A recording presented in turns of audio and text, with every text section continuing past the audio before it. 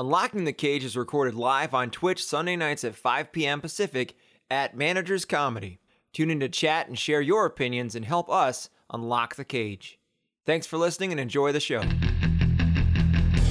Whether he's removing his face or on a criminal plane or a historical chase, we love Nicolas Cage. Star of screen and stage, gonna watch him all day while he's screaming with rage, 'cause we're unlocking the cage. Hello, and welcome to another episode of Unlocking the Cage. We are a podcast dedicated to watching and ranking every single one of Nicolas Cage's 100 plus movies. I am your host, Meg. I'm here with Chris Madden, how you doing? What's going on? Oh, you know, because we've spent the last 24 hours plus together. 52 weeks. We went on a hike today. Was something that was nice. We were day drinking. A little day drinking. We hung out in a hammock at the park. So that was pretty chill. This is a rare glimpse into our personal life that people don't really get on this podcast. So I feel like most people listening to this podcast already know us in person and know our personal life pretty well. It's just the guest usually is listening, and then us, and that's it. Yeah, rare glimpse into our personal life. We went on a hike today, and it was fucking hot. All right, we're here to talk about Nicolas Cage. If you're listening to this podcast form, know that we record it live on Twitch every Sunday, 5 p.m. Pacific at twitch.tv/managerscomedy. If you want to watch an old episode on YouTube, because we do have visuals, and we actually record this naked. Yeah. So you're missing out. Not really missing out, though. Not really missing out. No. And they can be found on youtube.com/managerscomedy. Today's movie is Adaptation from 2002. We will be spoiling the movie. If you haven't seen it, this is one that you probably should watch, as opposed to one of those where it's like, we watched it so you don't have to. But we're not doing it alone. We have a guest. Yes, we do. Today. And he is actor, writer, producer, guitar teacher, and MTV reality star, Danny Prakaski. Hey, Danny. Wow. There he is. Hello. Hello, Isn't our everybody. theme song awesome? I was just reappreciating it a bit today. Oh, Will so Janetta. good. I was dancing around. Yeah, it's a great theme song by a very talented person. And also, I recently checked this, our most listened to episode, which was Will Janetta guested, and we did National Treasure. So Yes. Oh, hell yeah. Maybe Yeah, this that makes will sense surpass. that people would tune in for that one. People might seek out, like, man, I really wish I could listen to people talk about National Treasure for a little while today. And so they go and download. What's crazy is we don't actually have National Treasure scheduled too. So if you are a listener and you want to be on our show, Yeah. National Treasure 2 is up for grabs. The President's Book of Secrets. I hear it's got a pretty good freak out in it. I've seen a clip. There's like a real bizarro freak out, and very contrary to the first National Treasure. I've only seen the first one, right? Because I was about to say, he's a lot more tame in the first one, isn't he? Super chill. Yeah. Yeah, he's like a real subdued Cage. This one, yeah. But we should talk about this Cage. movie, though. We should talk about Adaptation. Adaptation. All right, guys. As you know, this movie is from 2002. This is early Spike Jonze movie. I think the second movie by Charlie Kaufman, the writer, made for 19 million, made 32 million box office. So a success, obviously a huge critical success. Everybody loves this movie. And today we're going to figure out where it ranks. Is it better than our top two movies, Moonstruck and Mandy? We'll find out. Anyway, I haven't seen either of those, but this is definitely my number one Nick Cage movie. He's gonna skew the polls. Yeah, so that's a good. I was going to ask you this, Danny. So, what's your Nick Cage experience? How many movies have you seen? What's your history here? I have kind of like a specific and personal history with this movie in particular. Mm-hmm. In high school, I was really into English, and I took 6 different semester-long English classes my senior year. And one of my teachers, who taught like a screenwriting class and a class on adapting books into movies, his favorite actor in the world was Nicolas Cage. And I was like, isn't he the notoriously crazy, weird, bad actor who does every movie that comes his way? Like, I think it wasn't far from that time that College Humor video where you're Nick Cage's agent and you're yelling at him. Have you guys seen this video? No, What? I would like to now. Oh my gosh, it's an excellent sketch. Have you seen it, Chris? No. I think Alright. it was on College Humor. It was either College Humor or Funny or Die. Do a little But it's a research. sketch about this guy being Nicolas Cage's agent. And it's just him endlessly frustrated with Nicolas Cage not turning down any offer that comes his way. Mm-hmm. But yeah, I so don't you were want to give it away, but it's very funny. okay. So you were in high school English, and your teacher's favorite. High school Actor. English teacher's favorite actor was Nicolas Cage. And I was like, he's bad. Jeremy Lum, my teacher, said, no, he's not bad. He's very good. But he cannot refuse a role because he is in immense amounts of debt. So anytime he can work, he has to. And so he does a lot of trash movies because they will pay him to do it. And he would list movies like Leaving Las Vegas as being good examples of, wow, he's an excellent, talented actor who has to do a lot of crappy movies. And so eventually I would watch Leaving Las Vegas. But I think in Jeremy's class, we watched this film adaptation because we were learning about adapting books into movies. We read for his screenwriting class Robert McKee's Story, which is an excellent book.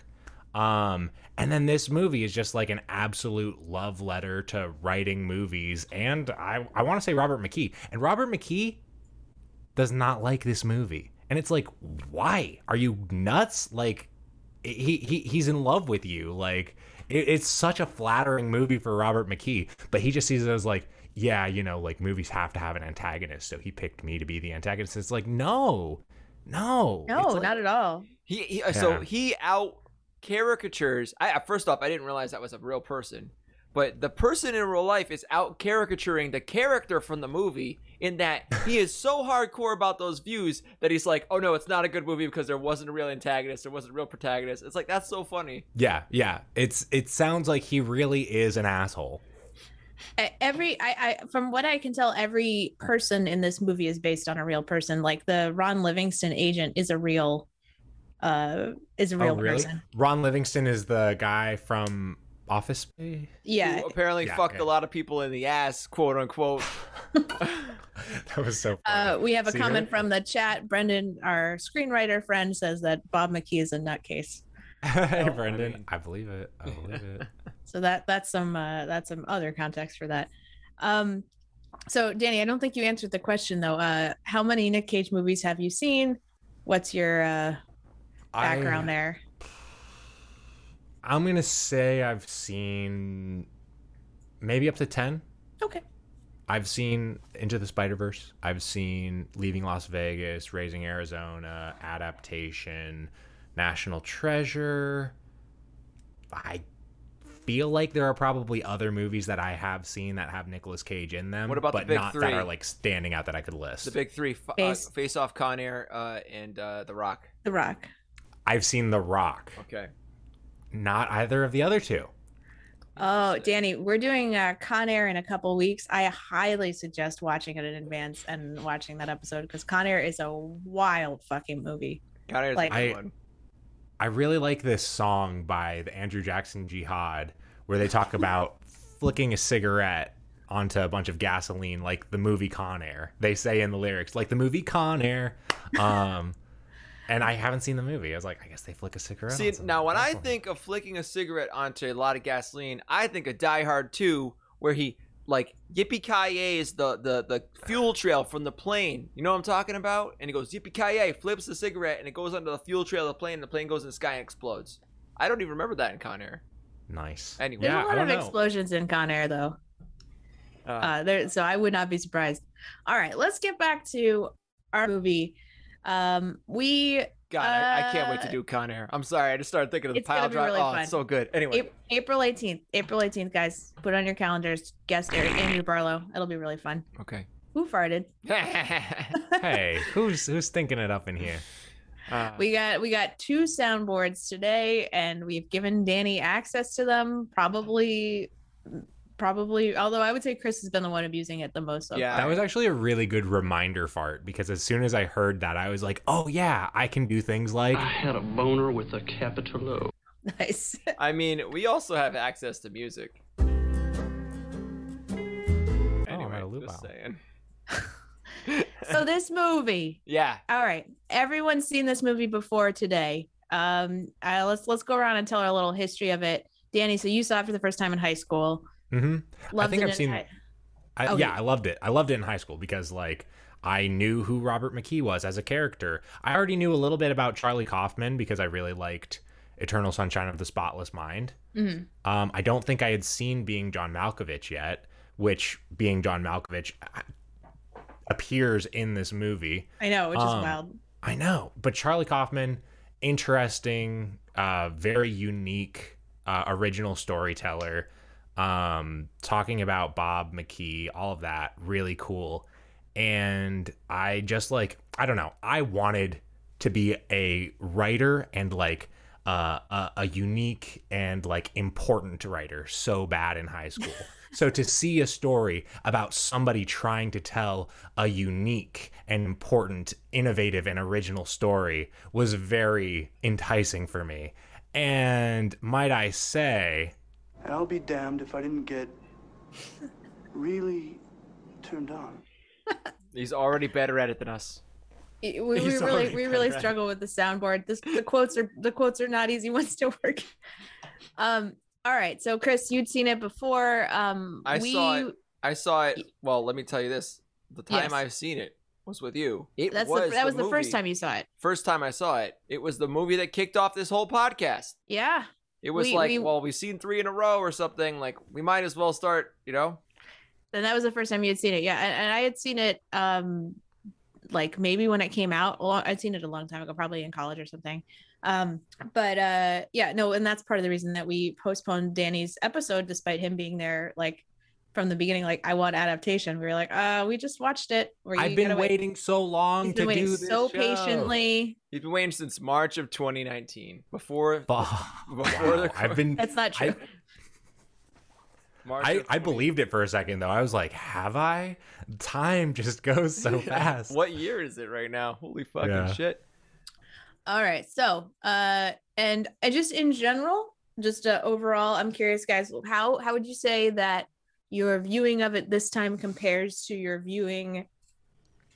Did anything change for you this viewing of it? Well, I know for me, I had noticed things this time that I didn't pick up on, and all the themes, I'm not really quick on the uptake, and the themes were much more poignant, and like there were these lines that just encapsulate all the themes that he peppers through the whole movie, and I'm like, oh shit. Yeah, so that was wait, different for me. the flowers are women. Oh. I had a moment like that. Yeah, I got a lot more of Susan Orlean's story this time, whereas like before, when I saw it as a younger person, I just didn't. I think I just didn't know how to like experience women's stories in media because like they don't get the spotlight as much as men's stories do, and of course then I was a man, but. And so I sort of thought like, oh yeah, Susan Orlean's story is just like him struggling the entire time. But no, if you follow that arc through the movie's, I mean, we haven't even talked about like what happens in this movie. Yeah, we're gonna dig into that, but just overall. Yeah, I got that. A lot of themes popped out for me as well. And I was trying to think about like thematic stuff while I was watching it. So I was taking notes. Well, I will tell you, I was honestly dreading watching this movie. I don't have any good reason why. It felt like we had just watched it, and I was like, oh, I don't want to watch it again. Like Chris and I this whole week were like, when are we gonna watch this fucking movie? And then I honestly enjoyed it a lot more than I thought I would. Even though I liked the movie, I'd already seen it a couple times. I liked it, but I did get something out of it on rewatch for sure. Like it wasn't as much of a slog as I expected it. I'd say, having recently seen it. The jokes too. The jokes really popped. Yeah, it was funny. Yeah. On the rewatch. Give me one joke that popped for you this time. All the stuff with Donald, everything he said, like was much funnier. Because I was like, oh, it's so fucking stupid. You know what I mean? Yeah. It was all very insidery writer jokes though. I'm not like a writer, so But I could see, oh, this must be hilarious to someone who spent their life writing like screenplays in LA and things like that. The part where Donald, the part where he's like, I'm trying to develop an image system for my themes. I'm going to use broken mirrors in order to symbolize the character's fractured psychology. And it's like, good. Wow. Nailed it. You really got that one. Technology versus Technology versus horse. Brendan, technology versus horse. That was a great one. Well, yeah. So let's dig into it. The plot is a little bit all over the place, but I have a couple like areas to talk about. So like we start off by introducing the brothers, the Charlie and Donald Kaufman, both played by Nicolas Cage, and really just like delightful. Like I think on this rewatch, I really appreciated the Donald character a lot more. I was like, he's, the real, like, the best person in this movie. Like, he's like the only good guy. Like, Charlie Kaufman is just a fucking miserable asshole. Like, and like Donald just like wants to hang out with his brother and like write a fun screenplay. Like, what, like, I was telling Chris, like, I think this is the most, cheerful Nicolas Cage character that's ever been in a movie. I can't think of many other ones. And he's doing it so ironically. Like I don't think he likes doing it. I think he's making fun of him, of that kind of person when he does it. You know what I mean? But can you think of like any movies where he's like I mean, probably National Treasure for a little bit, but like just like no angst, just like there to hang out and have fun. Like the cop from It Could Happen to You was a nice guy. He had some angst though. Yeah. Absolutely no angst in the character of Donald. That's a very good point. So chill. Can I give a brief summary? Yes, yeah, please. sure. If you want to do an overall do. summary, go for it. Okay. I was thinking we'd go through it roughly chronologically and just whatever you'd like to say. I It's all feel fair like game. if we go through it roughly chronologically, a lot of it won't make sense. I don't disagree. This is and like I'm Westworld all we're for talking here. Westworld season whatever 1. you want to do. We're having a nice chill Donald Kaufman day over here. Yeah. Break it down for us, Danny P. Break it down. I think that before I break it down, if you're going to add anything from this movie to your soundboard, it should be push, push in the bush. Okay. Oh no. I'm doing it right now. This movie is about screenwriter Charlie Kaufman, real-world screenwriter of the film John Malkovich. He is coming off of his success with John Malkovich, having a meeting with The film is called Being John Malkovich. what did I just say? You just said John Malkovich. Oh, being John Malkovich. Yeah. John Malkovich being another real person. Anyways, Charlie Kaufman has just written this movie. Coming off of that success, he has a meeting with a film exec who wants him to write an adaptation of the book The Orchid Thief by Should Susan. we now, Danny? Now that you're hosting the show, should we cut in with our thoughts, or do you want to do the whole thing straight from top to bottom? Chris, you're muted. You guys can go home. I wanna would hear say what you he can has go to home, say. but you're already home. Let's hear him out. All right, we're hearing you out. I'm just actually reading off the Wikipedia page. No, I'm not. Oh. Read off the Wikipedia page, Danny. Come on. So he's taking a meeting to do an adaptation of the book The Orchid Thief by Susan Orleans. Also a real book, also a real person. Real book, real person, writer for the New Yorker. He soon finds out that he cannot write this adaptation. He is struggling, and the solution he eventually comes to is to write a movie about himself trying to write the adaptation of this book. That is the movie that we are watching. And so, I see. Chris was putting a graphic over my face, and I was like, what is this? And it was like a warp image, and it's like, yeah, your mind should be blown right now, because this is metafiction at its best. I'm where the opening Adobe characters- Audition right now. Huh? I was opening Adobe Audition to get the soundbite of him saying So push that in the was bush. not even on purpose. But I made it look good. Anyways, this is metafiction at its best, where the characters in the story are creating the story that you are yourself witnessing. Right. So it's cool. I really like metafiction. It's yeah. I just remembered an anecdote from our Raising Arizona episode about this when we did that with our guest, who is Oscar-winning screenwriter David Rabinowitz, who said he originally wanted to do this movie.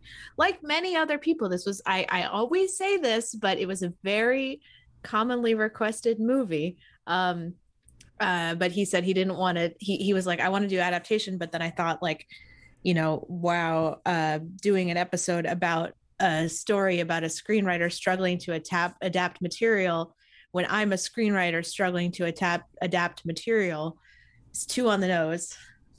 You guys are such good friends, because Why? you could have had an Academy Award-winning screenwriter do this movie about screenwriting, and you guys let me do it. So that's really fucking nice of you. But that's not the point of this podcast, man. Excuse me, I have to... A little push in the bush. Did you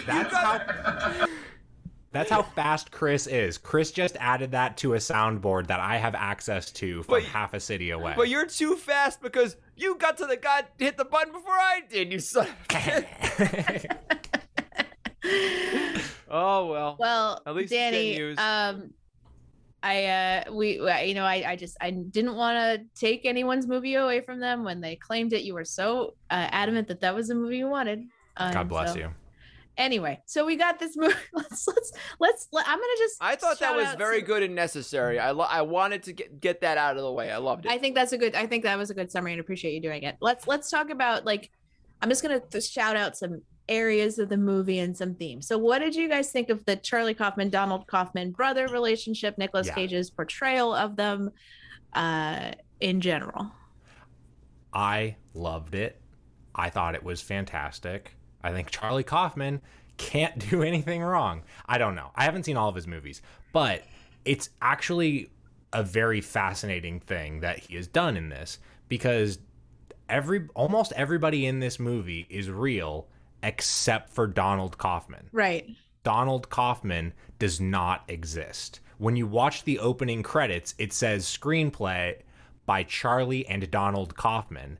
And Donald Kaufman is just a figment of his imagination, a character that he created for this movie, and a way to, like, make some interesting thematic points. But I think it's really cool to have them be identical twins and to have them have such polar opposite personalities. Yeah. And I thought that they were played flawlessly. I think Chris said when he was watching it, he said, I didn't even realize it. I didn't even feel like I was watching a Nicolas Cage movie. Like, he transformed himself. Disappeared into the role. This isn't Nick. Yeah, this is like, if you ever have any doubts he's a good actor, you can even watch Leave in Las Vegas and be like, he could just be drunk the whole time. I don't know, whatever. Yeah. But this movie, you're like, oh, this guy is a really good actor. Like, he has to be to pull that off. Was nominated for Best Actor for this movie. Did not win, though.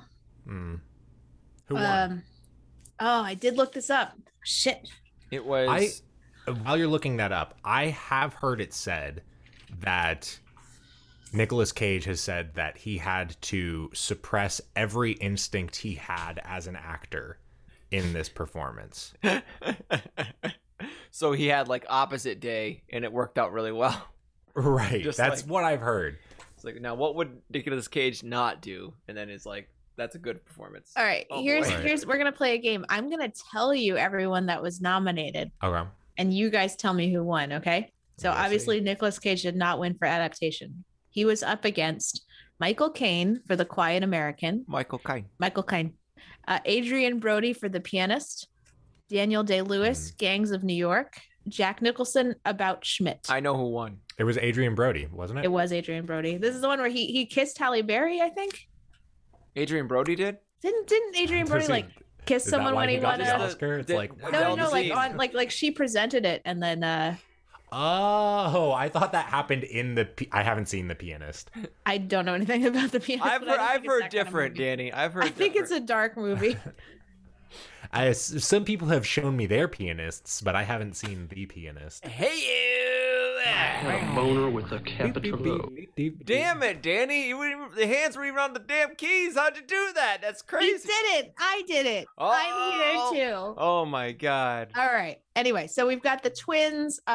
Here's a fun fact that Nicolas Cage's actual brother, radio personality Mark Coppola, was a stand-in during whenever they needed someone to stand in for the twins. Oh, that's cool. Oh, that's fun. And then I got another fun fact. Where did it go? It's about the fat suit that he wore, because he did wear a fat suit to play this character, and it was stuffed with lentils and beads, and he sweated so much in the suit that the lentils sprouted. Oh my God, that's hilarious. That's what? That's so gross. That's very funny. gross. And then Okay. That's interesting though, because like there are a lot of shots of Nick Cage shirtless in this movie, Right. and he's supposed to be a schlub. Like Charlie Kaufman, in Charlie Kaufman's mind, is, as he repeats over and over again, fat, balding, repulsive, ridiculous, right? Yeah. And that's Some major self-esteem issues. right. And so that's how Nicolas Cage is supposed to appear. Charlie Kaufman in real life is not really any of those things as far as I've seen, but Yeah. like we are seeing the character through the lens of his own mind. Ooh, metafiction. Cool. Wow. Wow. There are a lot of shots of him shirtless and it's all tits up. Yeah. Well, no. I will say, They have some prosthesis that kind of blends. No in way. The bottom of the boob. I will say, We yeah, can't show it, I though. spent some time thinking about this, because one of the clips that I wanted to get was him shirtless in the bed talking to Donald. No nips on Twitch. No nips on Twitch. We couldn't get it. Oh. Yeah. We thought about censoring out the nips and then just got another clip. Speaking of that, Chris, why don't we watch the clip of them together talking at the Being John Malkovich film set? I don't know. Why don't we? I got no reason why not. All right. They are together at the this one. I love this one. Please don't hit on crew members, Donald. What? The makeup girl? She was hitting on me, bro.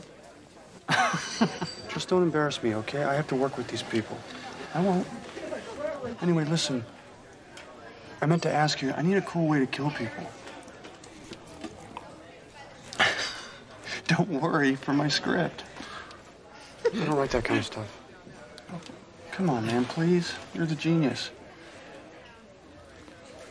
Here you go. The killer's a literature professor. He cuts off little chunks from his victims' bodies until they die. He calls himself the deconstructionist. That's kind of good. I like that. See, I was kidding, Donald. Oh, okay. Sorry. You got me. Oh, he's Do you mind if I use it, though?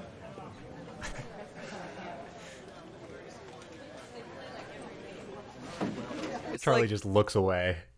It's crazy how good he is at this. This is like, Yeah. wow. Like it really seems like they're both there, and you can see the different. There's some scenes in this movie where like the two of them are there and neither of them are talking, and you tell who it is just from the expression on their face. Like it's I feel like part of how he gets away with making it seem like the two of them are there is that they're never really looking at each other. And for good reason, Charlie does not want he to doesn't be there do with his eye brother. contact. Yeah, Yeah, right. That's a good point, Danny. that's a great point. Yeah. I just watching that, I had the thought Donald is a dog and Charlie is a cat. I'm with you. I buy it. All right, let's keep cruising. It's already 5:30. Donald We got some stuff is to a talk about. duck, Donald is a duck. and Charlie is a horse. Is a horse. Yes, A unicorn. is a chocolate boy from like Chocolate Factory boy.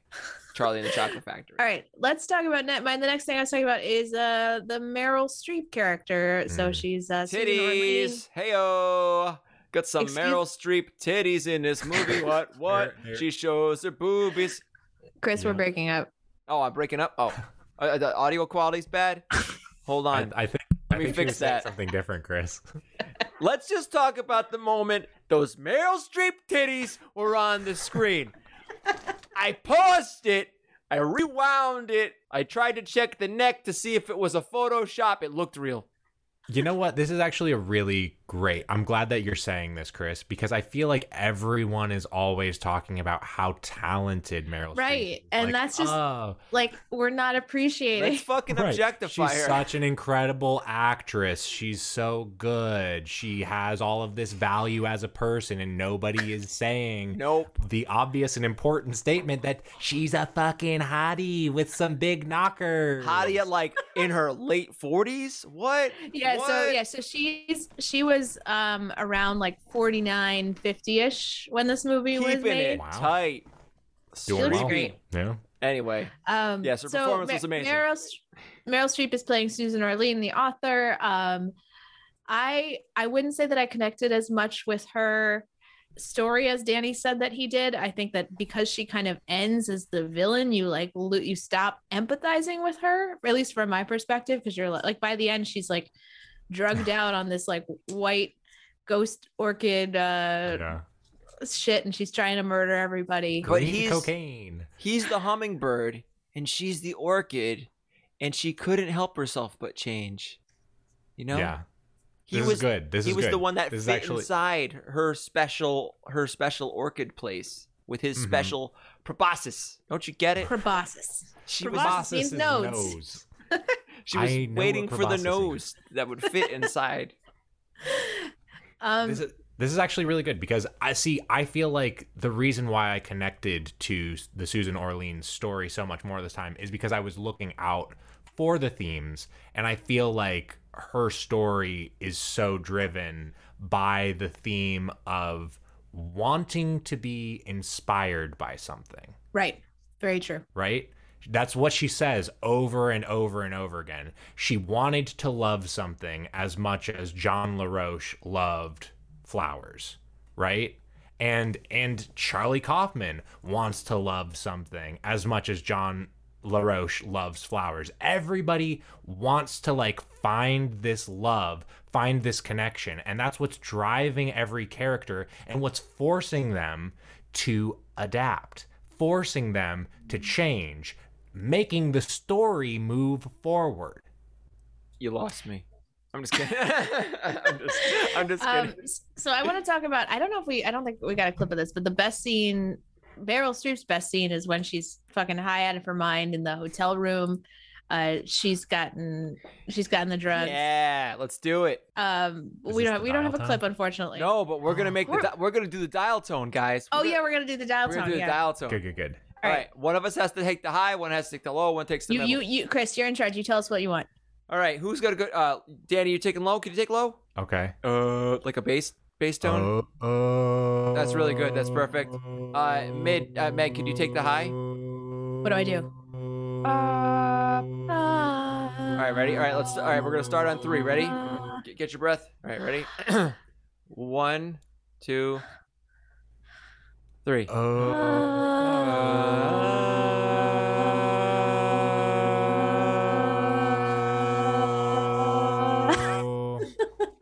So I think that the key with a dial tone is it has to be like one semitone off. I don't know anything about music, so maybe you should take control here. Tell us what's Danny. You assign the parts. All right, Meg, hold this note. Ooh, ooh, ooh. All right, I'm gonna match your note.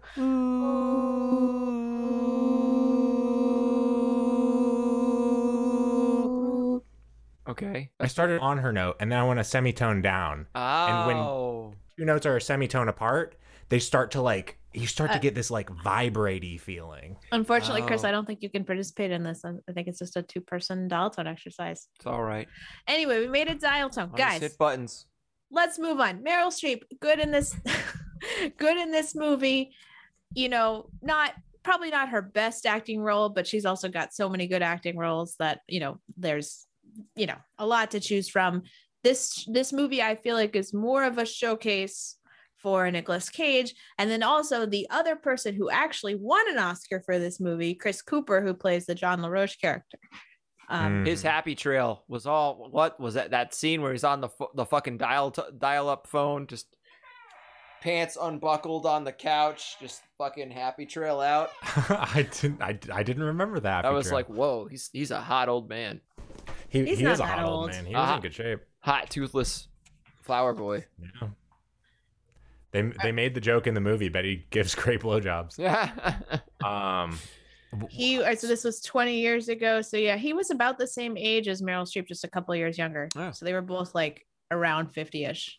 So at towards the end of the movie is when drugs get involved. But the interesting thing about the drug that Meryl Streep did that we were just talking about is that it makes people fascinated by whatever they're looking at, like makes people entranced, which means it gives Susan Orlean what she's been wanting throughout the entire movie, which is to be so engrossed by something outside of herself, which is cool. Yes. So I just looked this up. The ghost orchid is real. Okay, I didn't know that. Yeah, thank you, because I was also going to look this up and I forgot. But I don't know. All right, I don't think the drug is real, but the ghost orchid is real. Who knows? Who knows? So I thought Chris Cooper was very good in this. He obviously wears prosthetic, fake knocked out teeth. He obviously won an Oscar for this. He has a lot of good moments, like the story. You know, they give him a lot of good monologues, like the monologue about how he was really into fish, and then one day he's just like, "Fuck fish." Mm-hmm. And also the story about how he lost his teeth is very tragic. There's a terrible car accident. So good. Yeah, I thought he was great in this movie. Yeah, Chris Cooper was really fun. Had a cool van. What did you call him, Chris? Hanging with Chris Cooper? Yeah, you had a. Oh, I had a name for him. Oh, yeah. He was the Tiger King of what was it? The Tiger King of orchids. Tiger King of orchids. Yeah, that's funny. That's good. He's very, very Joe Exotic-esque. He is. Yeah. He's a man. Also, Tiger King series coming out with Nick Cage as the main character. So that'll be looking interesting. forward to that. I feel like John LaRoche is the Donald to Susan Orlean's Charlie, where Susan Orlean's is very academic. They're both very smart, but Susan Orlean's is very academic, very studious, very self-aware, very self-conscious. John LaRoche is very focused outside of himself. He's a narcissist, but he gets so entranced and so fixed on all of these little things. He gets obsessed with turtles and then fish and then flowers. But he's a little bit of a hummingbird going from thing to thing. And Donald is very much a get-rich-quick scheme kind of guy, completely unself-conscious, doesn't worry about himself, turns out to be as talented as Charlie, but not in the same prude academic, like stuck up sort of way. And so like fucking this is a story about repressed people learning from people that are more open. Yeah, totally. Can I tell you guys a cool story about a hummingbird? Chris was there. So, but today when we were on our hike, we saw a hummingbird go by and Chris and I just instinctively froze and then put our fingers out like this. And then the hummingbird just no, it didn't land on us. But it thought about it. It thought about back and forth, like really close to our heads. It thought about it, but it didn't do it. Great story. I love it. Crazy. Great story. For podcast listeners, she put her finger out like a perch as a place for the hummingbird. Not a middle finger up in the air.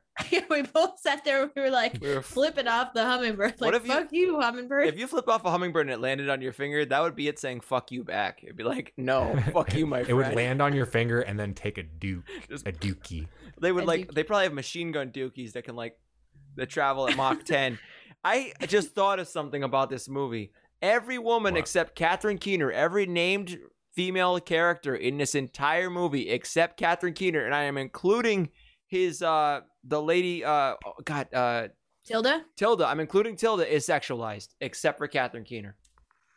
Is Tilda sexualized? Yes. Oh yeah. I just thought of that. Damn. Something that I just remembered is that Maggie Gyllenhaal's character, Maggie Gyllenhaal played the makeup lady that Donald winds up hooking up with. Yeah. I misremembered this movie. I thought that Donald just hooked up with real life Maggie Gyllenhaal. I thought that Maggie Gyllenhaal was on the set of Being John Malkovich and like Donald became her boyfriend. And I was like, wow. Maggie Gyllenhaal, man, real life age when she did this, 21. No way. Yes. Wow. Yeah. I had to look it up. I'm like, she looks young. She is a 21-year-old Maggie Gyllenhaal making out with a late 40s Nick Cage. It's a very good point, Chris. I would say this movie is not great on women necessarily. Like, I think there's a lot of early 2000s gratuitous boobs for sure. We got to say We hello see- to these, not to say goodbye to these from. Right, we see Judy Greer's boobs, we see Yeah. Meryl's boobs. Do you think he wrote a good female character in Meryl Streep? I would say no, because I didn't. I think because she goes so cartoonishly villain at the end. Right. I didn't think so until watching it this time, but I do have to agree with you that she becomes very cartoonishly a villain at the end. And so, spoiler to the folks who haven't seen it, at the end of the movie, he realizes that the only way he can end the movie is to use all of these things that he said he didn't want to put into a movie, which are guns, drugs, violence, and sex. And he makes all of that play out in the story between Susan Orleans and John LaRoche in a way that they didn't happen in real life, such that the movie can have an interesting and fun conclusion. And so Susan Orleans' character gets totally pimped out for the sake of the film. Danny, I'm going to gently correct you and let you know that it's Susan Orlean, no plural. Okay. He said good. Susan I should Orleans' character. Well, no, but he was saying it before. I thought. I'm sure I was. I know I was. And I was thinking about, I don't know whether it's plural or not. And I think I might have flip-flopped back and forth a few times. But I just for anyone who's listening at home and it's like, oh, that's wrong. Like, I don't want to work you up any longer. Well, wait, she winds up in a swamp, and that's got me thinking about Nola. So I might keep calling her Susan Orleans. Well, all right. What about this though? Suze, the swamp, water. We got Suze, Susan, Suze, Suez, Suez Canal, the boat blocking the Suez. What? Bad author. Port of call, Susan Orleans. Susan Orleans.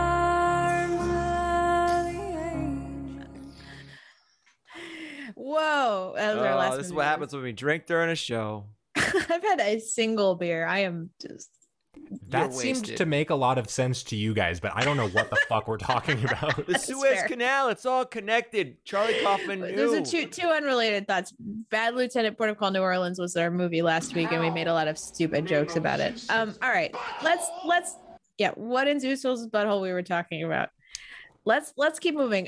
We have right around here, I feel like in the plot, we have the scene where he has that moment of clarity where he realizes he's going to write himself into the movie. Let's watch it. Okay. Nice. Warning, it is long. Tell me if you want me to stop it early or skip around. Who am I kidding? This is not Susan Orleans' story. I have no connection with her. I can't even meet her. I can't meet anyone. I have no understanding of anything outside of my own panic and self-loathing and pathetic little existence.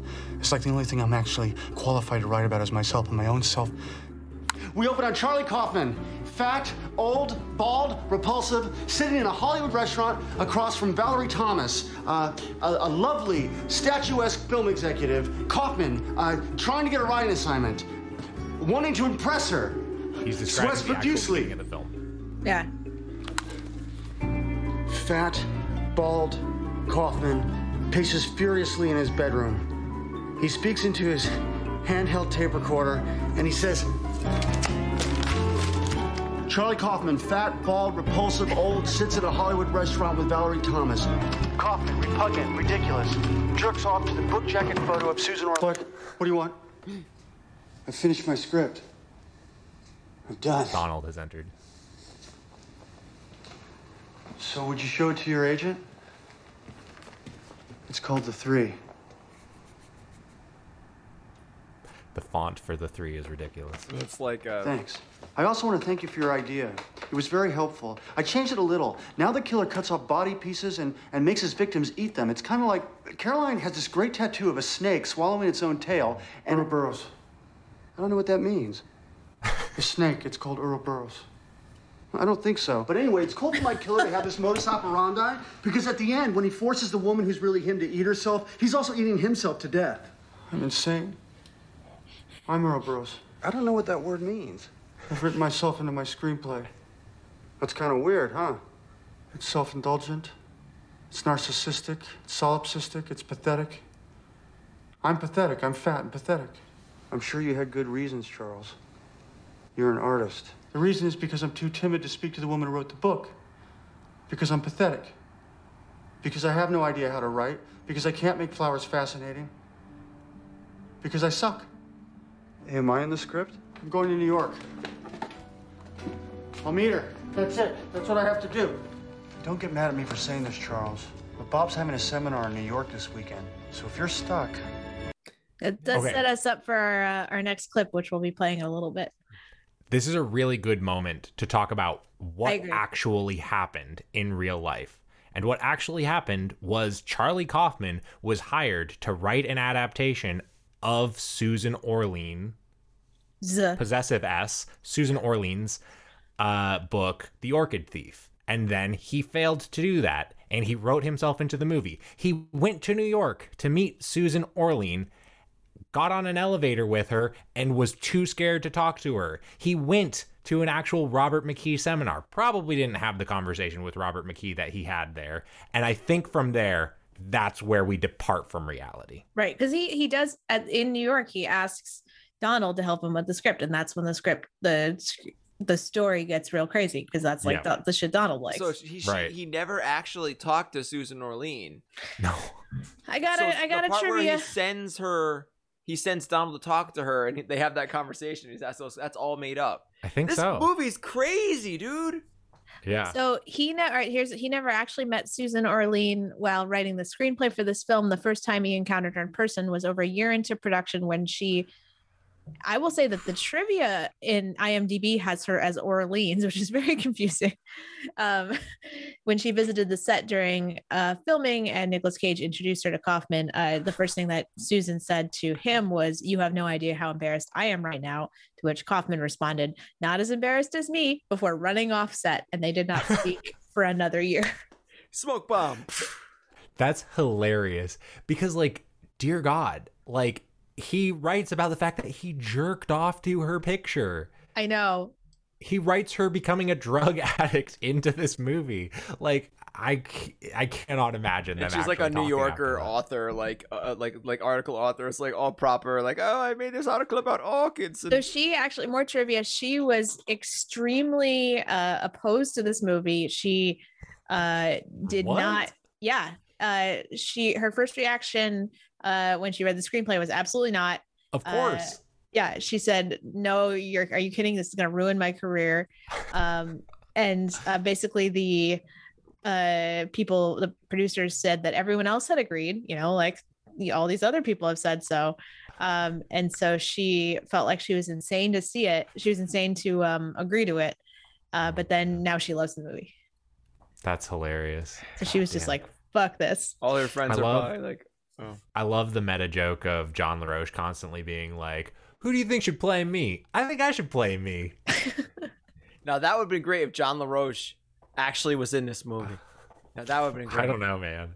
If he played himself. There was apparently a cut scene where Nicolas Cage meets Susan Orlean, was just at a grocery store playing somebody else, like just a stranger. Oh, yeah. She's in the credits. She's in the credits as like. It's a deleted scene, unfortunately. Oh, dang. All right, so let's keep this moving. So we're in New York right now. We've got this screenwriting seminar. Let's go. I'm bored. Let's go. That was slow. That was slow. You did it. That was great. Would you say that I should? What do you say we cut the chit chat? A-hole. Yeah, that was fine. Well, to that I would respond. You know, I can eat a peach for hours. That one didn't make sense. Peaches, they grow on. A little push in the bush. Right? They grow on bushes, right? Good old peach bush. God. All right, let's move on. We're in New York. There's a screenwriters class. We meet Robert McKee, played by Brian Cox, who has been in a lot of stuff, but I love him from Succession, and he is fucking terrifying for a small Scottish man. He's really scary. I'm just double checking that he's actually Scottish. I think he's Irish. He is, well, that's Brian Cox, the physicist. No, he's Scottish. He was born in Dundee. Crocodile Dundee. And that's my knife. He really commands the stage. So let's see our clip of him. Sir, what if a writer is attempting to create a story where nothing much happens, where people don't change, they don't have any epiphanies, they struggle and are frustrated and nothing is resolved? More a reflection of the real world. The real world? Yes, sir. The real fucking world. First of all, you write a screenplay without conflict or crisis, you'll bore your audience to tears. Secondly, nothing happens in the world? Are you out of your fucking mind? People are murdered every day. There's genocide, war, corruption. Every fucking day, somewhere in the world, somebody sacrifices his life to save somebody else. Every fucking day, someone somewhere takes a conscious decision to destroy someone else. People find love, people lose it. For Christ's sake, a child watches a mother beaten to death on the steps of a church. Someone goes hungry. Somebody else betrays his best friend for a woman. If you can't find that stuff in life, then you, my friend, don't know crap about life. And why the fuck are you wasting my 2 precious hours with your movie? I don't have any use for it. I don't have any bloody use for it. He said bloody. Okay, thanks. Okay, thanks. Oh my god. I love how he said bloody. Such a good scene. And not featured there is him having a terrible internal monologue where he's like, I'm stupid, I'm useless, I should never have come here. And then Robert McKee says, and God help you if you use an inner monologue. Any idiot can use an inner monologue. And it goes silent. He now says in his so Robert McKee says in his screenwriting seminars that he's no longer against the use of voiceover narration, or he's not against the use of voiceover narration, despite what Charlie Kaufman says. That's a quote. But his point is that voiceover narration must add to the story, not describe what's already being seen on the screen. Mm-hmm. Oh, makes sense. So he follows him out. They get a drink together. And then Robert McKee ends up helping him. That sex scene was fucked up. The sex scene between Charlie Kaufman and Robert McKee. Yeah, that was a real weird one. But was it? Sorry. I mean, I think that their man-on-man love was beautiful. The part that I didn't appreciate was the clearly fucked up power dynamic going on. Like Robert McKee was in a position of power. Yeah, I totally agree. I thought that it was a really cool trick that kind of kept the audience guessing when you saw a hand touch another hand and then you don't know who the other hand was, and it almost could have been Donald tagging in and you don't know. Right. You don't know who it was. Right. Yeah. The part where Donald and Charlie ran a train on Robert McKee, though, I think was gratuitous. The Eiffel Tower was a little too much. Right. Yeah, we didn't need to see it explicitly. Like it could have been implied. Like a silhouette. Thematically, though, with the symmetry, kind of cool. Yeah, twins. And I get and Brian Cox's dick, much like the proboscis, went really far down Donald's throat, or we don't know if it was Donald or. I think that the moment that I thought was most moving was when Charlie and Donald, reached over to have a kiss, because it's like, isn't it really just sort of Charlie embracing his inner self as reflected in the mirror? Like it's like him coming to terms, right? Really beautiful. So I actually do tear up at what comes after this scene in the movie, which is where Charlie invites Donald to come out and help him with the screenplay, and Donald loses it. He's like, oh my God, I would be so honored. And I just start crying because it's like, all Donald wants is his brother to love him, And like, and he fucking dies in the end. Oh. So that the Donald character is really Spoiler alert. Oh yeah, spoiler alert. Sorry, we're not spoiling this movie anymore. Yeah. Donald and Robert McKee tells him, don't cheat, don't use a Deus Ex Machina. And he absolutely uses a Deus Ex Machina. That's a real big Deus Ex Machina. Which is the Deus Ex Machina? Is it the alligator? It's the gator. Yeah.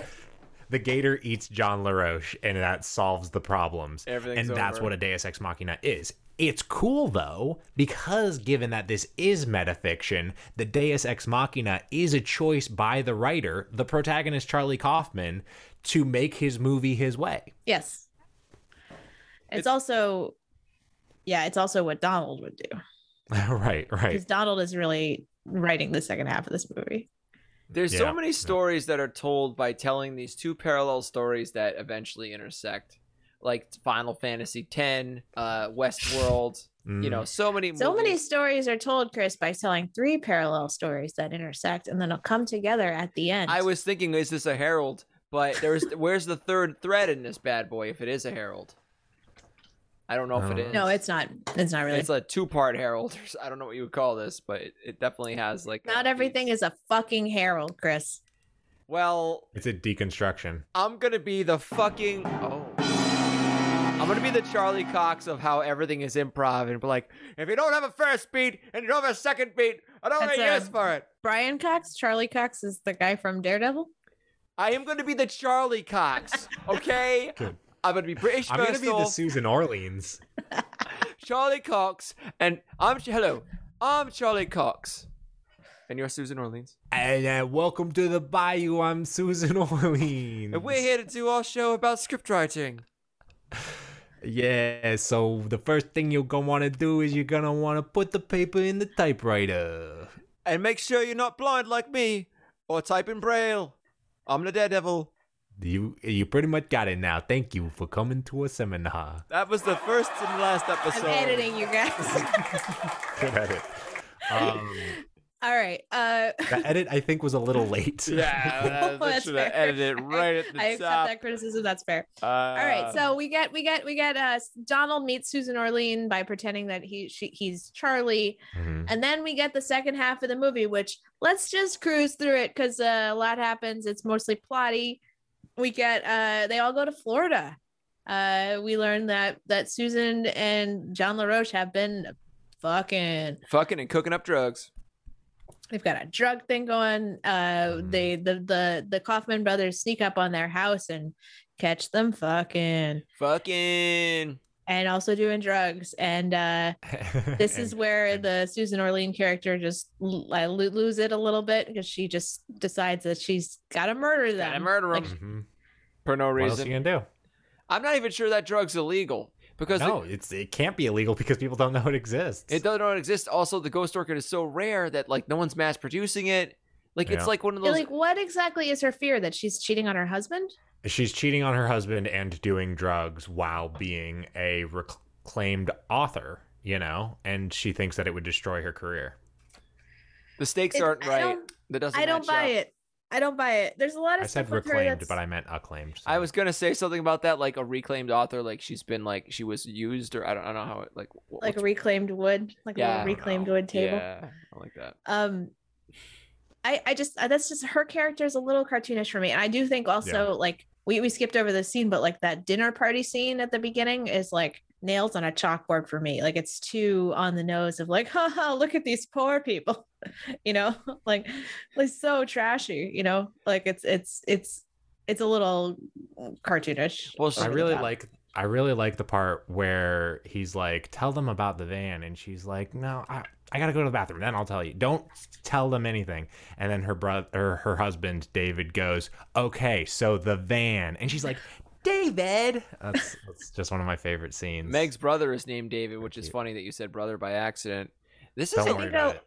Let's not investigate Aladdin. why that slip happened. I think this is Aladdin. A lot of people have brothers named David. But like seriously, I think this movie is Aladdin. Think about it. I'll give you a couple minutes. It's Aladdin. Let's just have some silence for a little while Danny and I try to think about what the fuck you're talking about. I can show you the orchids. Okay. In my van, that's a magic carpet. And I'll give you Susan Orlean is Jasmine. Charlie Kaufman is Raja. Yep. Who's Jafar? Jafar is the guy on the stage. Brian Cox. Yeah. Oh, yep. Good. And Iago. It all checks out in that we can throw a bunch of characters from one movie into roles in another movie. Iago is Robin Williams' genie. Iago is Robin Williams? Sorry. Donald is Robin Williams' genie.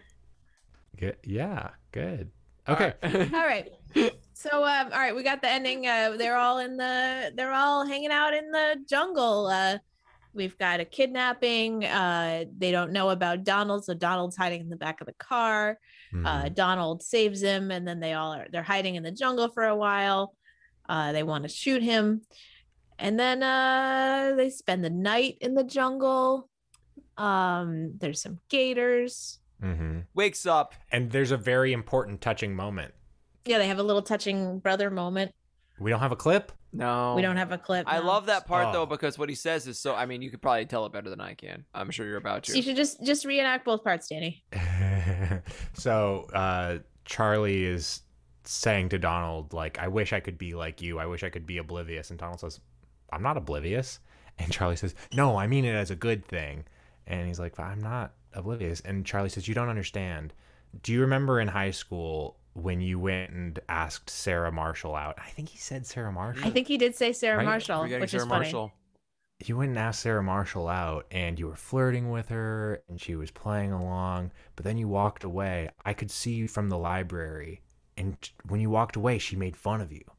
And I felt terrible. I felt like she was making fun of me, and you never even knew. And Donald says, I knew. And Charlie's like, what? And he's like, yeah, I knew that she was making fun of me. And Donald's like, then why weren't you upset? You were smiling like an idiot.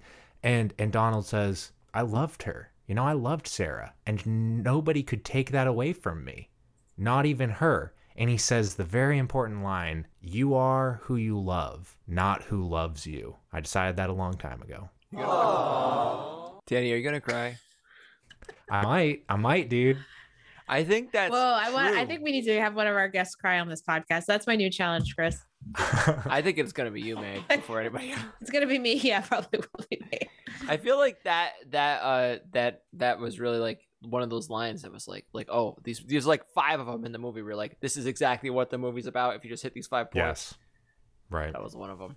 I do think though that was kind of written in a weird way because it's definitely from the perspective, like that's his perspective, you know, he's telling his own life story. And Right. And it's so, I think it's like, that's what makes the Charlie versus Donald thing so cool and interesting. They have the same DNA. He's making this statement that if I just made this different decision, I would be a completely different person. I would be a happier person. I would be a more successful person in the long run, because I wouldn't be self-conscious about my creation. I would just make things that worked as opposed to like original and interesting and important.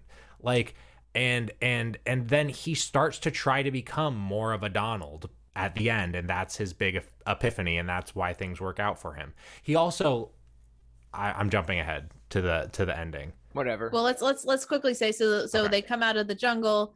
LaRoche shoots Donald kind of by accident. They accidentally have a and- head-on collision with a forest ranger who happened to come down the street. Donald goes through the windshield. Yeah, dies and in then the LaRoche street. gets eaten by an alligator Yep. at some point.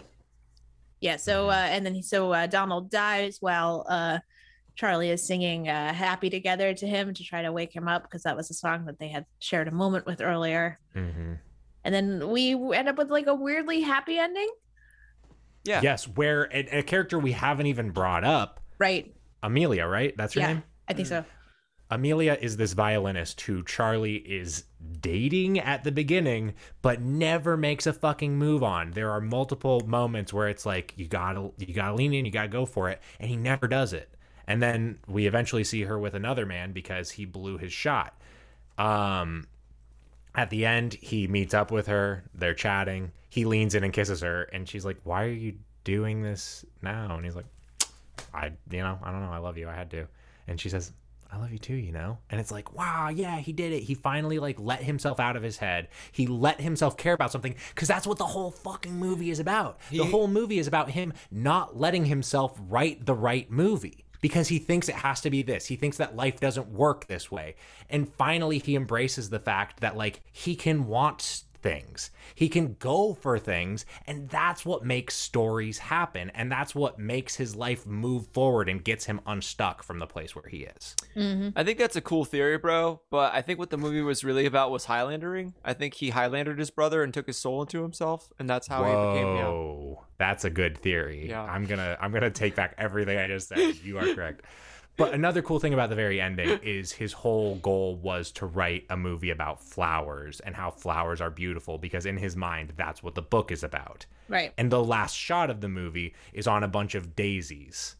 and it speeds up in time, and we see the daisies like swaying and dancing to So Happy Together, and they sort of show the adaptability of flowers and how they chase after what they want, the sun, and how that allows them to change and tell a story. And so he is like successfully unlearning the lesson of like, we just want to write a movie about flowers, while succeeding in showing the beauty of flowers.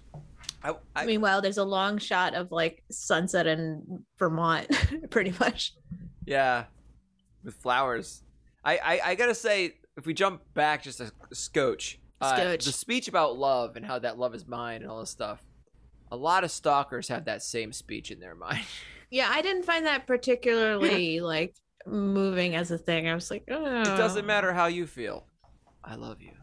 Nothing's gonna change that. Now hit the police. But yeah, it was sweet. Yeah, I don't know. I mean, I think that it's sort of the old message of like, you know, don't compare yourself to other people. Don't worry about what other people think. The important thing is like who you are and what you want to do. And like Donald, I don't think ever takes it in a terrible, creepy direction where it's like, no, it doesn't matter that you don't love me because I'm going to make you love me.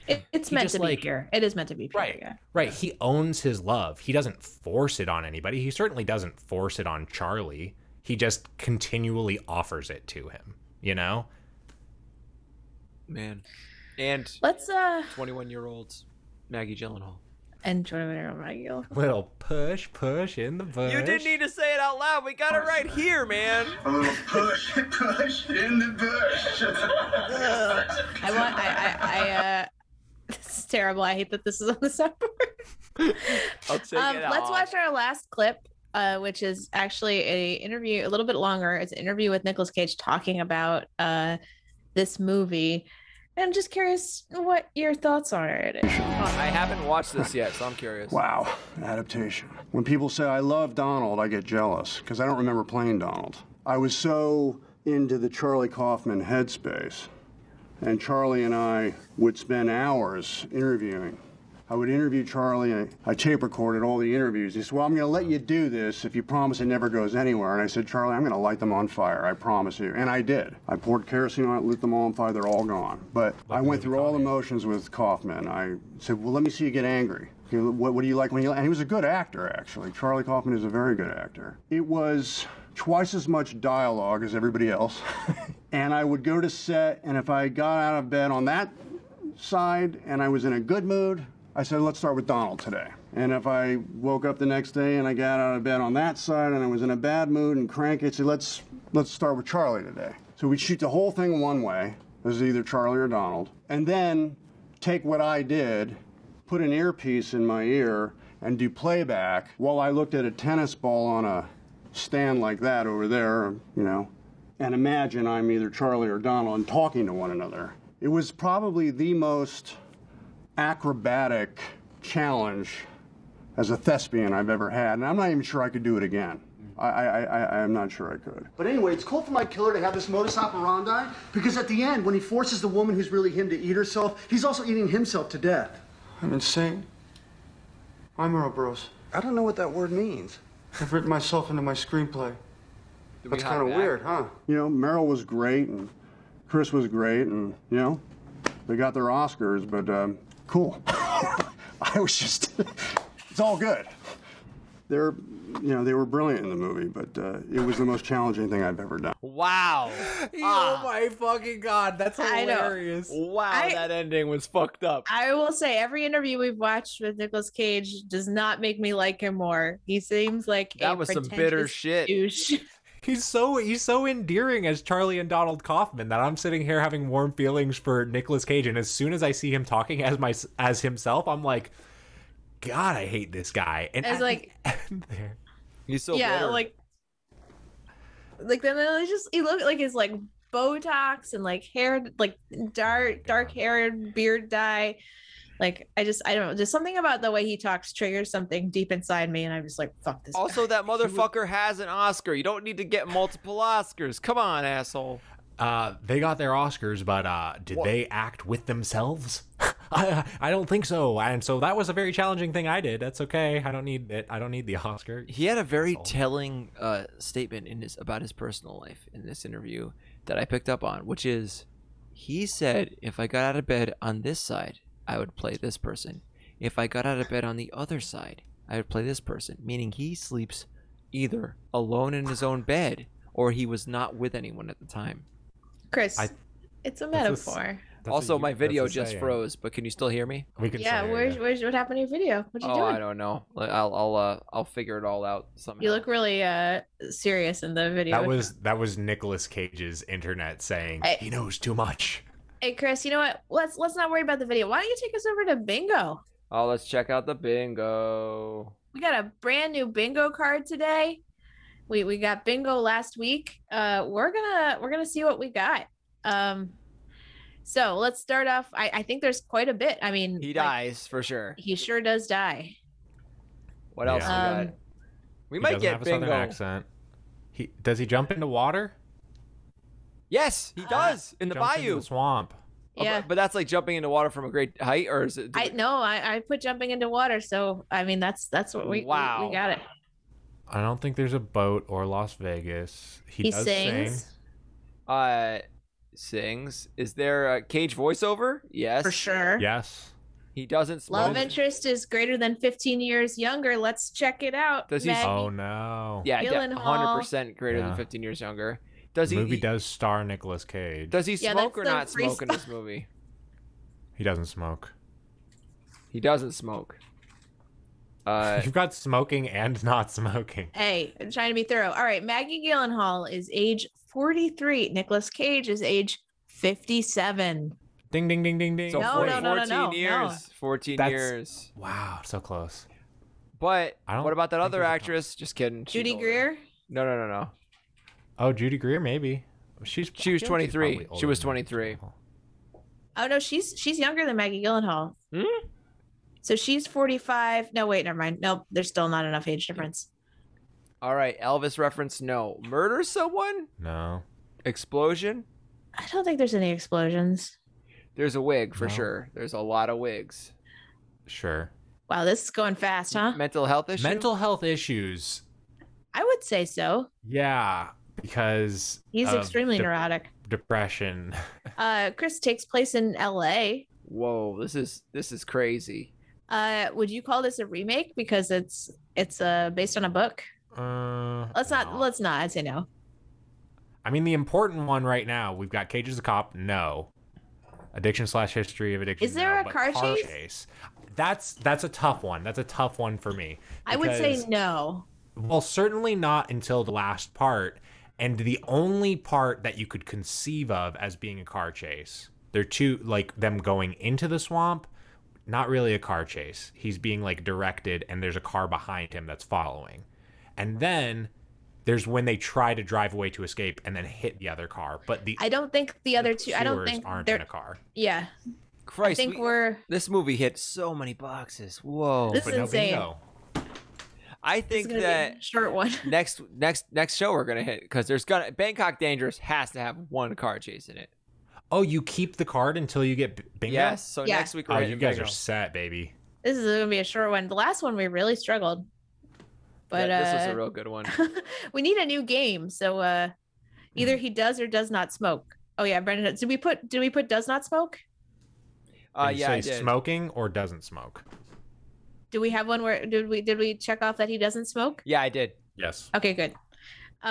Chris, what's going on with your video? I don't know, but I'm afraid to fix it because I'm worried it's going to fuck up everything. So all right, why don't you just spend the rest of the show frozen like that? It's a good. We're gonna go ahead and switch it. We're gonna wait, Danny. Let's imitate him.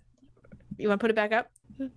I'm sure. I fixed it. Yeah. I fixed it. He fixed it. Just became a lot harder to imitate him. Is it time for ranking the cage, or is it time? What's next? Great question. I think it's time for a little bit of random trivia.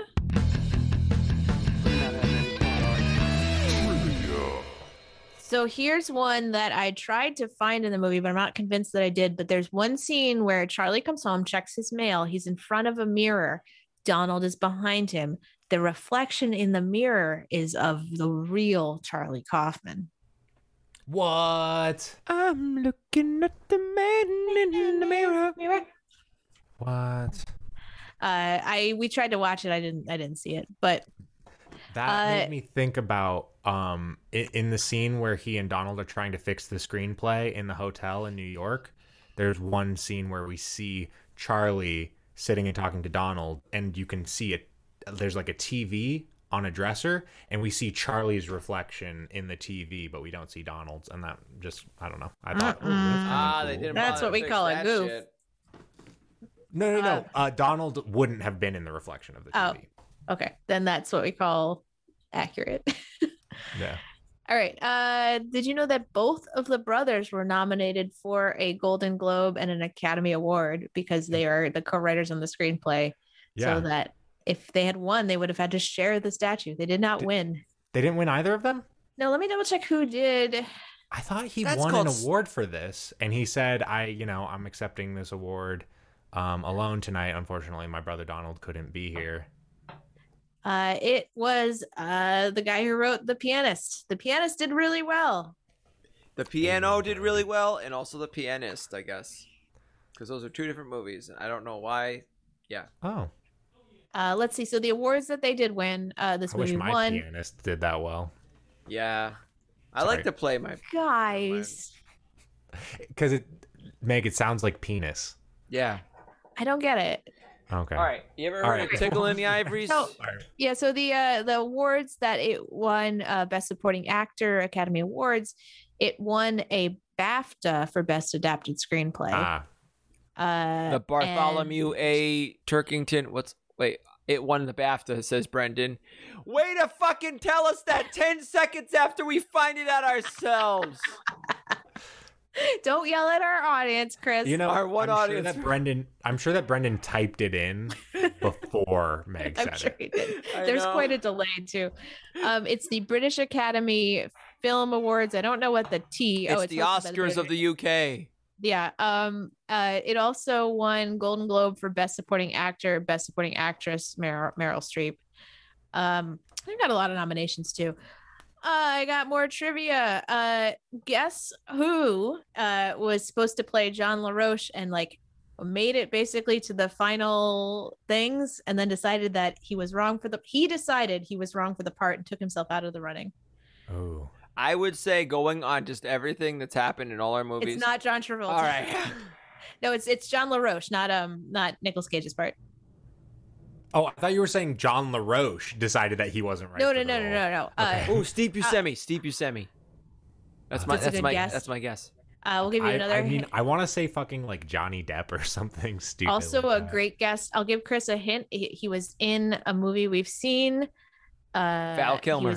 He was 8mm. Not Val Kilmer. Joaquin Phoenix. Yeah, it was Joaquin Phoenix. So he was ready to do it, and then just decided Joaquin Phoenix decided I'm wrong for this part, and that should go to someone else, and took himself out of the running. I mean, he would have been very young. Interesting. Mm. I could buy it. I think that would have been fine. He would. I mean, it would have been a big age difference. I do feel like Joaquin Phoenix is a lot younger than Chris Cooper. And less likable. Yeah. I think he could have pulled it off. So they Would've been Weezer recorded an acoustic version of "Happy Together," which was going to play over the credits, but then Spike Jonze felt like the original version by the Turtles was a better bet. But there's a Weezer. Weezer was part of the soundtrack. At some point, it was, yeah. That's cool. great. There was another cover of Happy Together that was used, I think, for the soundtrack for Freaky Friday, the one with Lindsay Lohan and Jamie Lee Curtis. Guys, there's gonna be another cover of Happy Together right now. Imagine 5, me and 6, you. 7, 8. I can't see me. Love it. All I right, wanna say it was guys. by Yellow Card. We got another one. Spike Jonze used to be married to Nicolas Cage's cousin, Sofia Coppola, Oh. also a That director, makes which means sense. that they're all family. So Spike Jonze was Nicolas Cage's cousin-in-law. Oh, incredible nepotism in Hollywood. That's a big surprise. It's I all would about say- who you know. At that point, both of them had their own careers that were unrelated to being related to each other. But yeah. we here's a fun one related to our upcoming show. Guess oh no, I'm just gonna tell you. All 3 stars of Con Air are in this movie. Nicolas Cage, John Malkovich, and John Cusack. But what about Steve Buscemi? I wouldn't say Steve Buscemi is the main star of Con Air. John Cusack and John Malkovich are just on the set of being John Yeah, Malkovich. we see them briefly. Yeah. Whoa, that's freaky to think other about. people in this movie, Judy Greer, Yes. Jim Beaver. Do you guys know Jim Beaver? I'm looking No. up. Incredible talent. He's in a lot of like prestige television. What does he play? He plays the park ranger at the beginning who first Oh. stops LaRoche and the Seminoles. That's a great scene. Oh, that guy. Yeah. Totally. Yeah. He plays Ellsworth in Deadwood. He plays the He was in arms Next. dealer in Breaking Bad. He was in Next. He was in Next. He's a big talent. He was in All right. another Nicolas Cage movie we just did called Next. So that's very interesting. I think it should be previous, given you just did it. No, I mean, he was in a movie that was called Next. All right. We're going to stop this there. I think that it was really fucked up that there was nepotism involved in this movie, but I heard that Nicolas Cage feels terrible about it. He said, I am a bad man. Danny, we should just have you be the soundboard guy for all future shows. When he heard about the nepotism, he said, How, in the name of Zeus's butthole, Let's keep. shit, we're at an hour 22 here. We got to We're at an hour 23 on my count. Let's rank this movie, guys. I'm very curious because I think shit. it's gonna be a high ranker. But is it gonna beat any of our top 3? I could see it knocking out The Rock, but I don't know if it'll take Mandy or Moonstruck. Danny, we'll talk you through this. This is out of 10. How much did you like the cast of this movie out of 10? Just the casting, the actors you were like, oh shit, this guy's in it? out of 10, the casting was incredible. Jim Beaver, Maggie Gyllenhaal, Jim Judy Beaver's your number Greer. one. Jim Beaver's number one. Yeah, everybody fucking knocked it out of the park. So I would give the cast and the decision to cast Nicolas Cage and Nicolas Cage across from each other. Brian Cox, so many cool people. Brian Cox was also in Deadwood. Ooh, I love Brian Cox. Do people give 10s? Yes. If that's, I'm gonna I mean, give if it you a can 10. think of I mean, if you want to drop a dime, man. I'm gonna tell you now. I'm gonna give this a 10 too. So don't feel shy. Nice. Yep, I give it a 10. 10. Meg gives it a 10. Yeah. Any speech you want to give about that? A speech. I mean, there's just so many good people in this. I forgot that we're in it. And I don't know who he played. Somebody named Augustus Margery. Doug Jones, the super tall dude who played the fish guy. in the fish dude. Doug Jones, one of my favorite random actors to appear. Abraham Sapien. Who was he in this? Somebody named Augustus Margery, who is a real person. Oh, British. was he one of the guys at the dinner party? Oh, I think no. He was in one of the flashbacks. He was an explorer. Oh, the guy who gets that makes killed and gets murdered, probably. The guy with Yeah, the it's the guy who dysentery. he did get murdered. Oh my god. Well, I'm gonna give it a 0 because, and I'm also gonna put a 1 for that 0 and call it a 10. Sounds good. All right. This next one, Danny, is acting, and this is actually not Nicolas Cage's acting. Everyone else is acting. Everyone else is acting. That seems weird, but okay. It is weird. Seems weird, but we okay. locked ourselves Yeah. in. The data. We don't want to corrupt the data at this point. That's how we started. And that's how we're going. We'll judge his acting later on. I mean, Meryl Streep has some of the best tits in Hollywood, God. as we got to see in this movie. But- no, like they're all very talented. I think that Meryl Streep did a great job. I don't think that her talent was wasted on this role.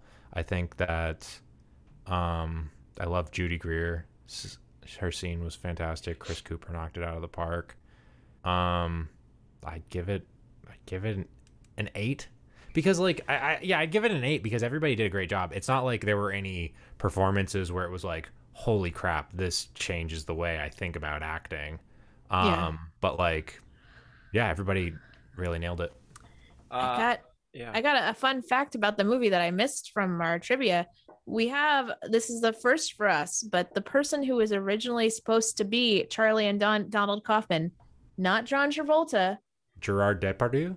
Tom Hanks. Whoa. No. And I think that I think the reason that Cage got it was because he got a big salary cut. He only got $5 million, which is, I guess, not that much. Tom Hanks? Wow. He was a cheaper option. Yeah. Wow. I also agree with Danny that Meryl Streep has the best tits in the business, but I would say tits stands for talent, instinct, timing, and scenes. So I am going to give this also an 8. Yeah, I like the acting in this. I do think a lot of the characters don't really, it's really a big showcase for like the main 3 characters. And also Brian Cox. Brian Cox gets a really good scene too. I'm gonna give it an 8. We were Tilda 100% agreement. Tilda Swinton doesn't get much to do. Maggie Gyllenhaal doesn't get much to do, but you can't have everybody. A rare kind of objectified Tilda Swinton, which you don't get in movies. No. I love Tilda, dude. She's cute. Did you guys watch Unbreakable Kimmy Schmidt? Yes. They have a really great bit about like a gay guy pretending to be straight, and he has a hot chick spray painted on the back of his truck, and it's Tilda Swinton. And I it's remember that. Hey, you're not wrong, but that's not like the straightest move. Yeah. It's like Tilda. Fun. How fun was this to watch? Yeah. Out of 10. I mean, I'm biased. I give it a 10 because I love that it's about screenplays and writing, and I love that it's metafictional. So I give it a 10. Maybe that's not what everybody thinks is fun. Maybe some people like the big explosions in Con Air and The Rock, but this was very fun for me. For me, the fun parts are when I look to Meg and I say, "What the fuck is going on?" Like, there was so much fun to be had watching Port of Call, New Orleans. So I'm gonna give this a 7 for fun. It's not unfun, but it's not like what I've been using as a gauge for fun in these. Yeah. I'm gonna say I didn't love the second half of the movie. I thought the whole hostage thing, like, it felt I was very out of character with the rest of the movie. I understand why they did it, I just think it wasn't handled as interesting as I thought it could be. She wanted nothing to happen, nothing to be resolved, just like real life. No. I just as scenes like that go, I didn't love those as much. So I'm gonna give it a 7 as well. But it's still, we have a lot of really unfun movies. This is definitely in the upper middle of those. So, all right, technical. This is like special effects, costuming, wigs, hair, makeup, soundtrack. I am like, I think, uniquely unqualified to talk about this. Like, my aesthetic sense is pretty much garbage. But 6 or 7, I don't know. Because, like, the flashbacks to the dawn of time are extremely cheesy. Those are cool. I like those. I think those are fun. You want to give it 6 or 7? 7. Give it a 7. You could just say 6 or 7. What are we going to put down? I want it to win. I liked all the stuff that they did with Donald, and I thought that was really well done. I never got taken out of it thinking, these are the same actor twice. I mean, even though it's not like they're doing any incredible things, but it wasn't bad. But the rest of it's not like, amazing. They did all the stuff where the Gator effect was all right. I'm going to say 6. I'm going to give it a 7 too. I like 7. 7's good with me. Man, we're not bad, not crazy special. All right, overall, how much did you like this movie? You don't need to do an average of your scores. Just go with your gut. 10. Do it. This is gonna be a high score. Holy shit! Also, this might be my second favorite movie. My favorite movie is Boogie Nights, but I think this is probably number 2. This movie we're also in very strong agreement on almost all categories, which is great. Aside from fun. My overall in this is gonna be an 8. I swear I'm not cheating off of you, Chris, but I'm also gonna give it an 8. All right, it's a solid movie.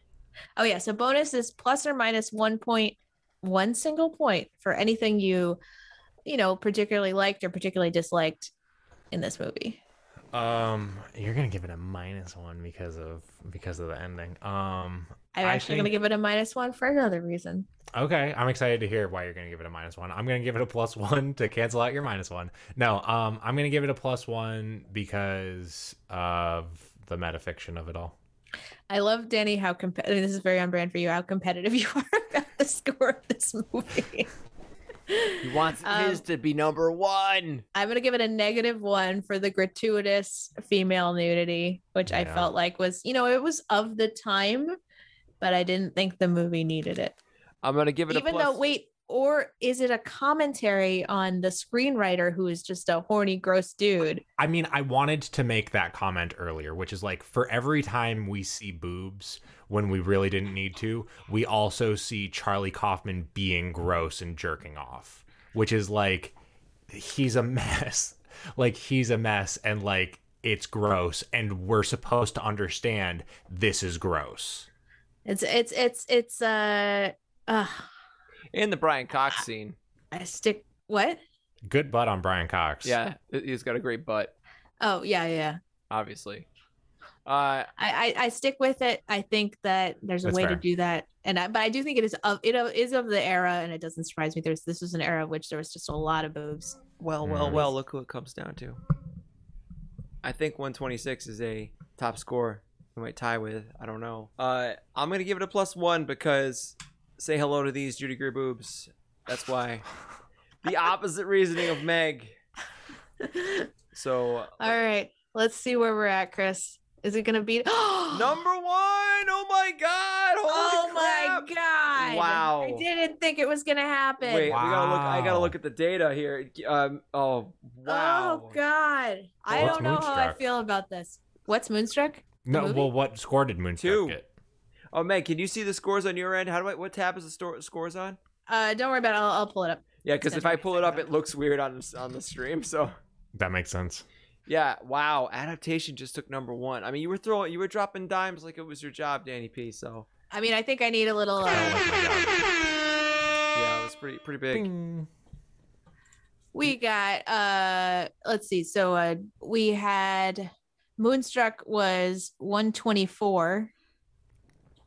0.05 for some reason. I don't know how I got a 0.05 on it. And the next one down was Mandy at 122. So this would have won regardless of my score because this was 125 before I gave it the extra boost. So this one won outright. It won number 1. Hey. To be fair, like, let's talk about the fact that this was a heavily requested film for you. Oh, guys. yeah. Like, I wasn't the only one who wanted to do this movie. People love this movie. I mean, multiple Academy Awards were won from this movie, so it's not a bad movie. It probably deserves to be up there, number 1. So, yeah. And I would argue it is the best acted Nicolas Cage movie that we've seen. Yeah, so this makes sense. But now we have to do the ultimate decision, which is the Cage Gauge, the 2-axis plot of Nick Cage's craziness versus his acting ability in a film.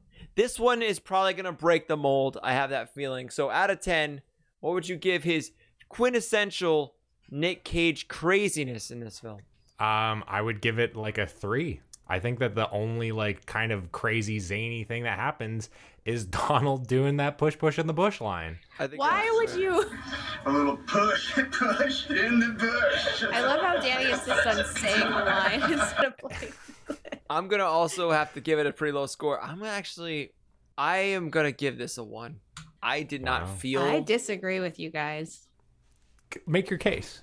My case. Well, I didn't mean to cut Chris off. We want to give you. No, that's it. Yeah, I'm gonna give it a 5. I think that it's a different type of crazy, but the neuroses are, he's like sweating in the thing. He's like saying weird things to people. Like it's not yelling, and it's a very it's not a straight-laced performance.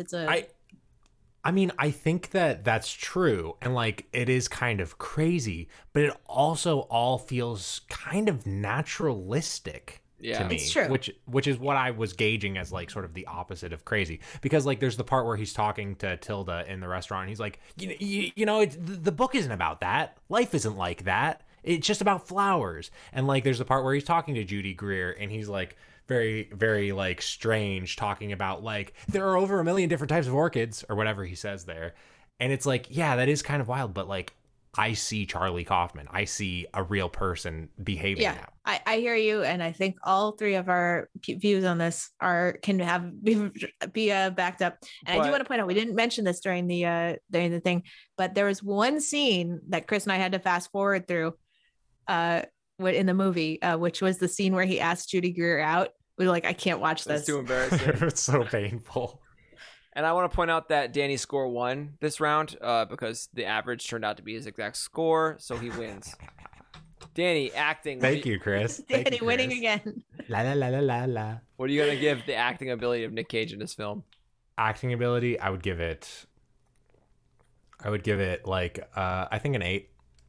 You know, I think it's solid acting. I'm gonna go ahead and drop a deuce. Sorry, a deuce. A dime. A dime? A dime on this bitch because I loved it. This is the best acting I've seen on Nick Cage in any of the movies I've ever seen. I'm like, this isn't a 10. If there's something better than this, I'm waiting on that because it's not. All right. So then you're saying that like a 10 is the best Nick Cage can do. Whatever you want to score it by, just don't mess with don't let me fuck your opinion up. I mean, I'm still giving it an 8 because I don't know if this is necessarily the best that Nick Cage can do. I think it's probably close to the best Nick Cage can do, if not the best. But I also just think that like there are better actors if people are just going by like pure acting talent. Yeah. And so I think that he did a really good performance, but I think that Tom Hanks would have no, I'm just kidding. I think that people have given better performances. I would have watched this movie with, instead of them CGIing a twin, they just had John Travolta play the twin. So fucking God. Hey, I'm Donald. All right. I'm gonna do a 10 too. I've been scoring this as relative to other Nick Cage movies, so I feel good in this assessment. Guys, we are in a weird place, and I love it. We are in the less crazy good acting quadrant. Look at the picture you put for it, Chris. I know. I anticipated that this would get there because yeah, it's like his best acting. So we haven't really gotten into this quadrant. This is like, if you look at all of them, hold on, I have the titles too.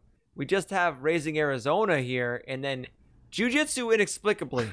I'm surprised that Raising Arizona has Nick Cage on the less crazy side. I've only seen it once, but I remember that movie being zany. It's zany, but he's kind of the straight man. He's in character too. He's kind of like, he's not really. Yeah, there's a lot of zany characters, and he's not really the most zany of them. And like this, nice. I think is the best quadrant, the one you want to be in for Nick Cage. But at the same time, these are all good, except for Jiu-Jitsu, all really good movies up here. So, yeah. Interesting stuff. We did it again. Well, we did it again, guys. We made it through an episode. Danny, question for you. What kind of stuff do you want to promote to the world? What's going on? What can you plug? Oh, shucks. Okay. I don't know. That's kind of tough. I teach guitar lessons. If anybody wants to learn how to play guitar or ukulele, you can find me on Instagram or Twitter at Danny Perkaz. And like, I guess it feels weird. It feels weird to plug this. I have a short film that I produced last summer.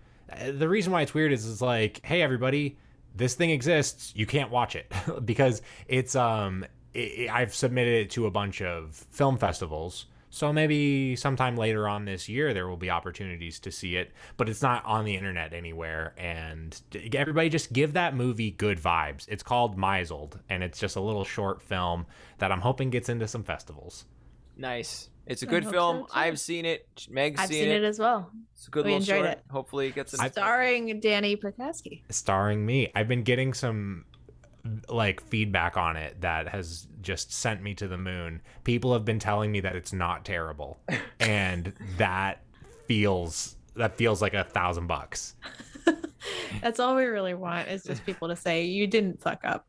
Right, exactly. People can tell me it's great and I write off their opinion immediately. Right. But if they tell me that it didn't suck, I'm like, thank you. Oh my God.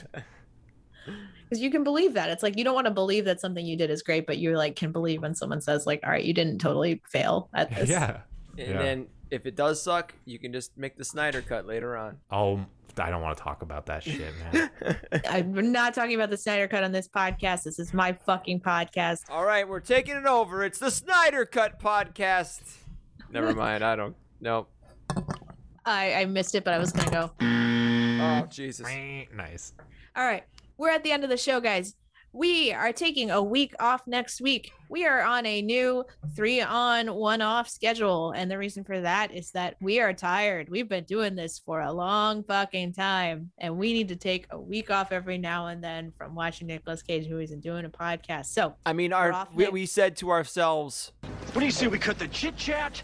A-hole! And now we have Right. cut it down to 3 times a month instead of 4. I will say the last time we took a week off, we were like, what do we do this week? Like, we have this like extra, like 6 hours of our life that we don't spend watching a Nicolas Cage movie and talking about it. So that was weird.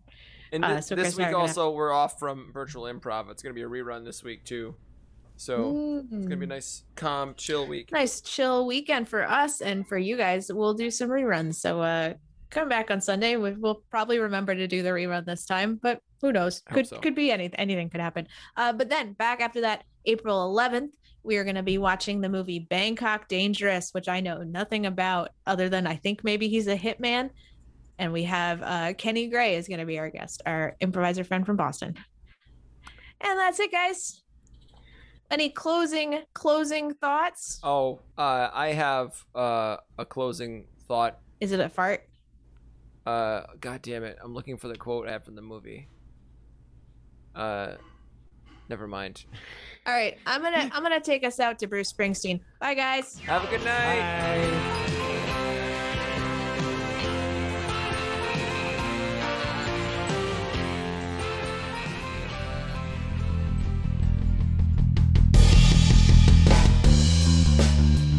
Unlocking the Cage is produced by The Manager Special. Music by Will Janetta. Check out our other shows, as well as sketches, animation, and short films at managerscomedy.com.